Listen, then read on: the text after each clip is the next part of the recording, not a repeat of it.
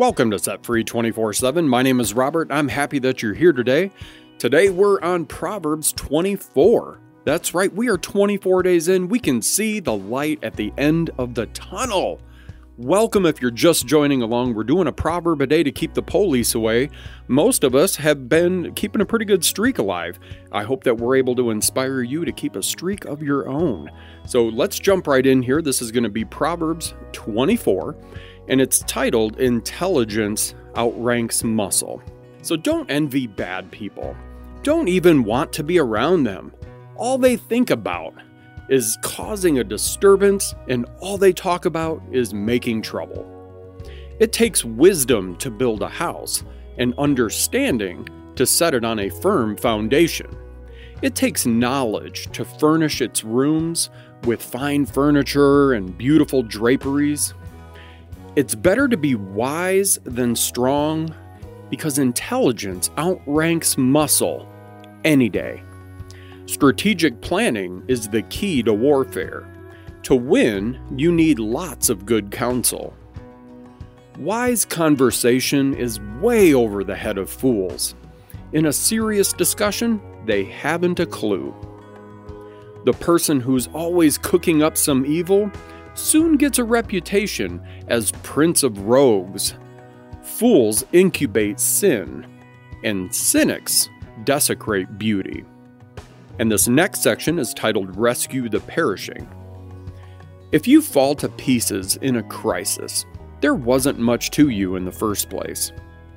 Rescue the perishing. Don't hesitate to step in and help. If you say, "Hey, that's none of my business," will that get you off the hook? Someone is watching closely, you know. Someone not very impressed with weak excuses. Eat honey, dear child. It's good for you. And delicacies that melt in your mouth. Likewise, knowledge and wisdom for your soul. Get that, and your future is secured. Your hope is on a solid rock. Don't interfere with good people's lives. Don't try to get the best of them. No matter how many times you try to trip them up, God-loyal people don't stay down long. Soon, they're going to be up on their feet, while the wicked end up flat on their faces. Don't laugh when your enemy falls, and don't gloat over his collapse. God might see and become very provoked, and then take pity on his plight.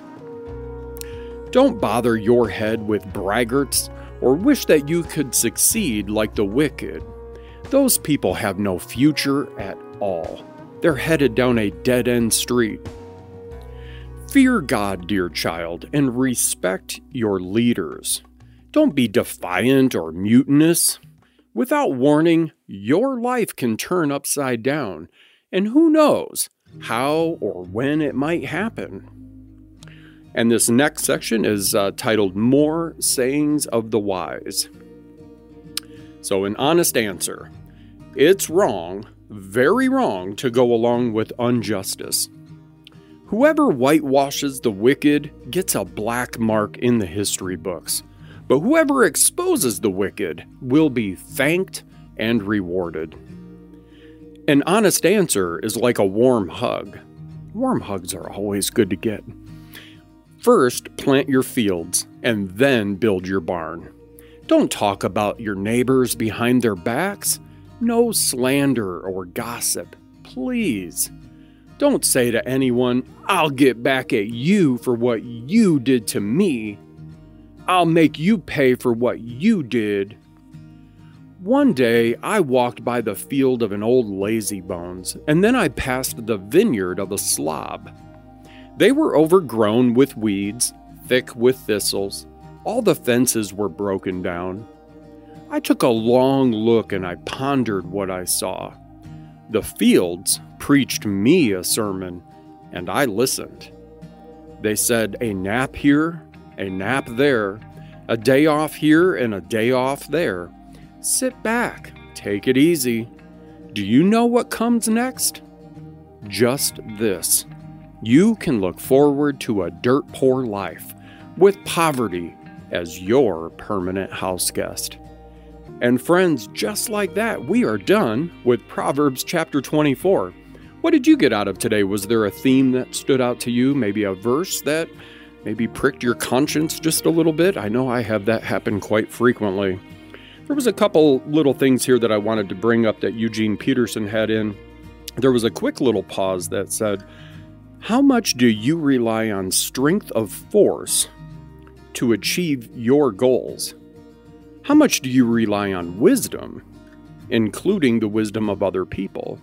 Are you out getting the counsel of other people before you make big decisions? Are you bouncing ideas off of them? Are you seeing, is this even a good idea? What do you think of this? It's always good to have some people in your corner that you can bounce some life off of and see, what do you think? Or how have you dealt with something like this? That's always valuable, to surround yourself with people who have gone before you. One of the verses that stood out to me was, rescue the perishing, don't hesitate to step in and help.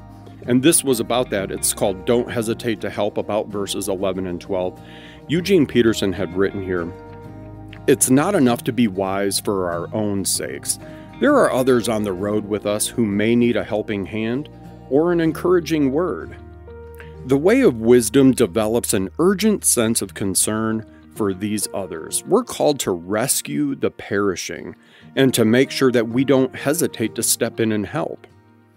To do that, we have to break down the walls of self-preservation that separate us from the needs of those that are around us. And the best way to do that is to look to Christ and see how He did it. So friends, that's all I have here for today. That's the end of chapter 24. Just like that, we're done. A little bit of Bible in every day starts to change things in your life. So I hope you've seen some things changing. I know I have. Life has been good.